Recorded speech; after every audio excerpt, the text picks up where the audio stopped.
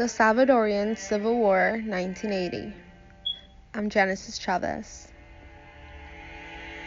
El Salvador, as described by Maritza Cárdenas, is the smallest country in Central America with a population of roughly 6.4 million residents. El Salvador gained its independence from Spain in 1821.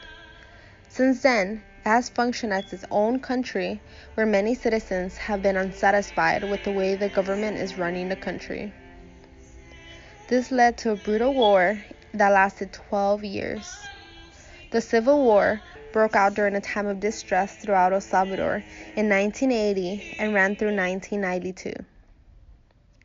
After the revolutionary government, junta, failed to keep the promise of raising the living standard for Salvadorian citizens, people revolted against the military, initiating the Civil War in 1980.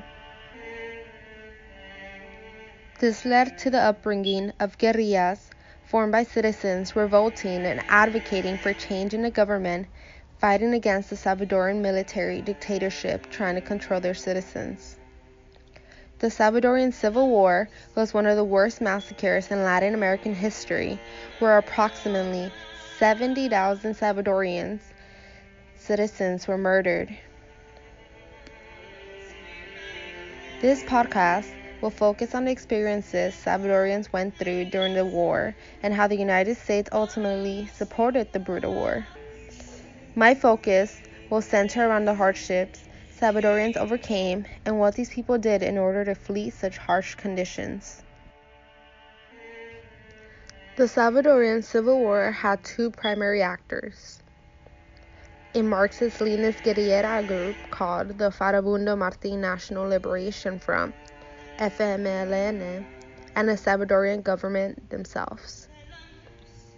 The FMLN is a leftist group formed by citizens who revolted and advocated for change in the Salvadorian fascist military dictatorship. The FMLN first formed in 1970 and united against the Salvadorian military. The FMLN and its political wing, the Democratic Revolutionary Front, were supported by Nicaragua, Cuba, and Soviet governments. The FMLN moved weapons and people in and out of the country undetected via the Gulf of Fonseca in Nicaragua. Cuba and Nicaragua also helped train and provide medical care to FMLN soldiers. Their goal was to bring a better lifestyle to Salvadorians. On the other hand, the Salvadorian government, who opposed FMLN's leftist ideals, were supported by the U.S. government. The United States sent over a total of $4 billion in economic aid to help the Salvadorian military. As described by Roberto Lavato in Democracy Now!, the United States also trained their military and supported their militia with armors in hopes of protecting democracy against what they believe were communist guerrilleras. During the Civil War, there were three different groups of people. 1. The people fighting along the FMLN. 2. The government fighting against the people and trying to control the people. And 3. Everyday working Salvadorians who were caught in between the crossfire. The individuals caught in between the crossfires were victims to the war and the massive massacres fought between the other two parties. An example of a massive massacre that occurred in the midst of conflict in El Salvador was the El Mozote massacre that took place in and around the village of El Mozote.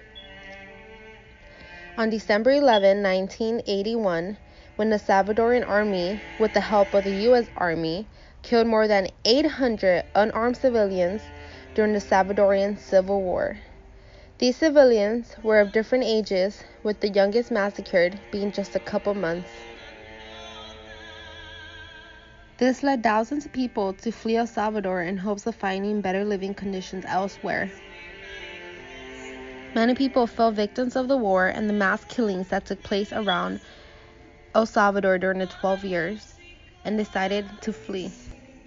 My parents both immigrated to the United States during the 12-year war. They both experienced the war differently since they both came from two different parts of El Salvador. My father, Maximo Hola. Chavez, was 16 and lived in Usulután with his family when the war began in 1980.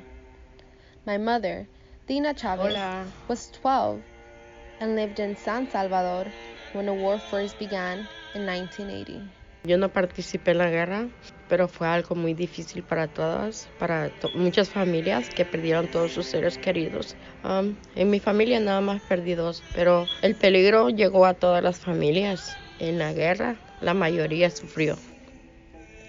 Although my parents didn't partake in any war activity, they were often caught in between a crossfire. Bueno, si hablamos acerca de la violencia, fueron tiempos difíciles, porque algunas veces se encontraba la militar con la FMLN y se agarraban, y una vez se agarraron cerca de la casa y vieron varios muertos. Cuando yo pasé por ahí, había unos muertos en la calle, y pasaron varios días y no los habían enterrado todavía. Y era pánico para la gente de ahí del rancho, del lugar rural.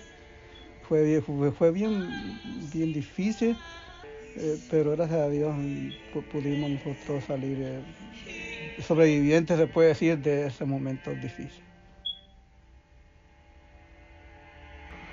Yo viví la guerra, fue algo muy difícil para todos, porque íbamos tal vez en las calles y de repente encontrábamos con el ejército y la guerrilla y que se agarraban a balazos, y tal vez a nosotros nada más nos zumbaban las balas por todos lados. Una vez yo tenía mucho pánico porque yo andaba vendiendo en la calle, porque ese fue mi trabajo, vender, y iba por la esquina, había caminado una cuadra cuando de repente empezó la balacera y yo corrí y yo sentía que todos los muertos caían a mi alrededor. Es un pánico que no se lo deseo a nadie, la verdad que no. My parents' brutal experience in the war was similar to what most Salvadorians experience, since everyone was affected no matter what part of El Salvador you resided in. El Salvador was in a state of chaos, and everyone was in a state of panic. This influenced many to leave their homes and pursue a future elsewhere. Entonces a mí me motivó venirme a los Estados Unidos, porque estaba difícil. Muchos de mis amigos fallecieron, y gracias a Dios que Estados Unidos me dio la bienvenida y pude arreglar papeles, y ahora soy un ciudadano de Estados Unidos. My parents weren't actively participating in the war, but they both still experienced the mass killings, violence, traumatizing experiences, and the low living standards in El Salvador that led them to flee during the Civil War. This led to what my parents, along with most other Central Americans, referred to as one of the coldest wars in Central America, where thousands of lives were lost in between crossfires. These conditions led many Salvadorians to leave their homeland and go to neighboring countries. This resulted in approximately 1 million Salvadorians fleeing the Civil War, where 50% of these people fled to the United States seeking refuge. It was obvious that the FMLN was outgunned, outmanned, and outfinanced, while the U.S. economically helped the Salvadoran militia. But the FMLN put up a fight for 12 years. The United States provided a total of $4 billion in economic aid to help the Salvadoran military. That is $1 million a day. They also trained the military and supported their militia with guns, vests, and small bombs in hopes of protecting democracy against what they believe were communist guerrillas.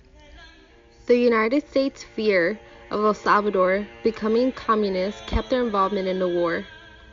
The United States intervention led to the ongoing migrant crisis. Their aid and support for the Salvadoran military resulted in the loss of over 75,000 lives and in the most brutal war in Central American history.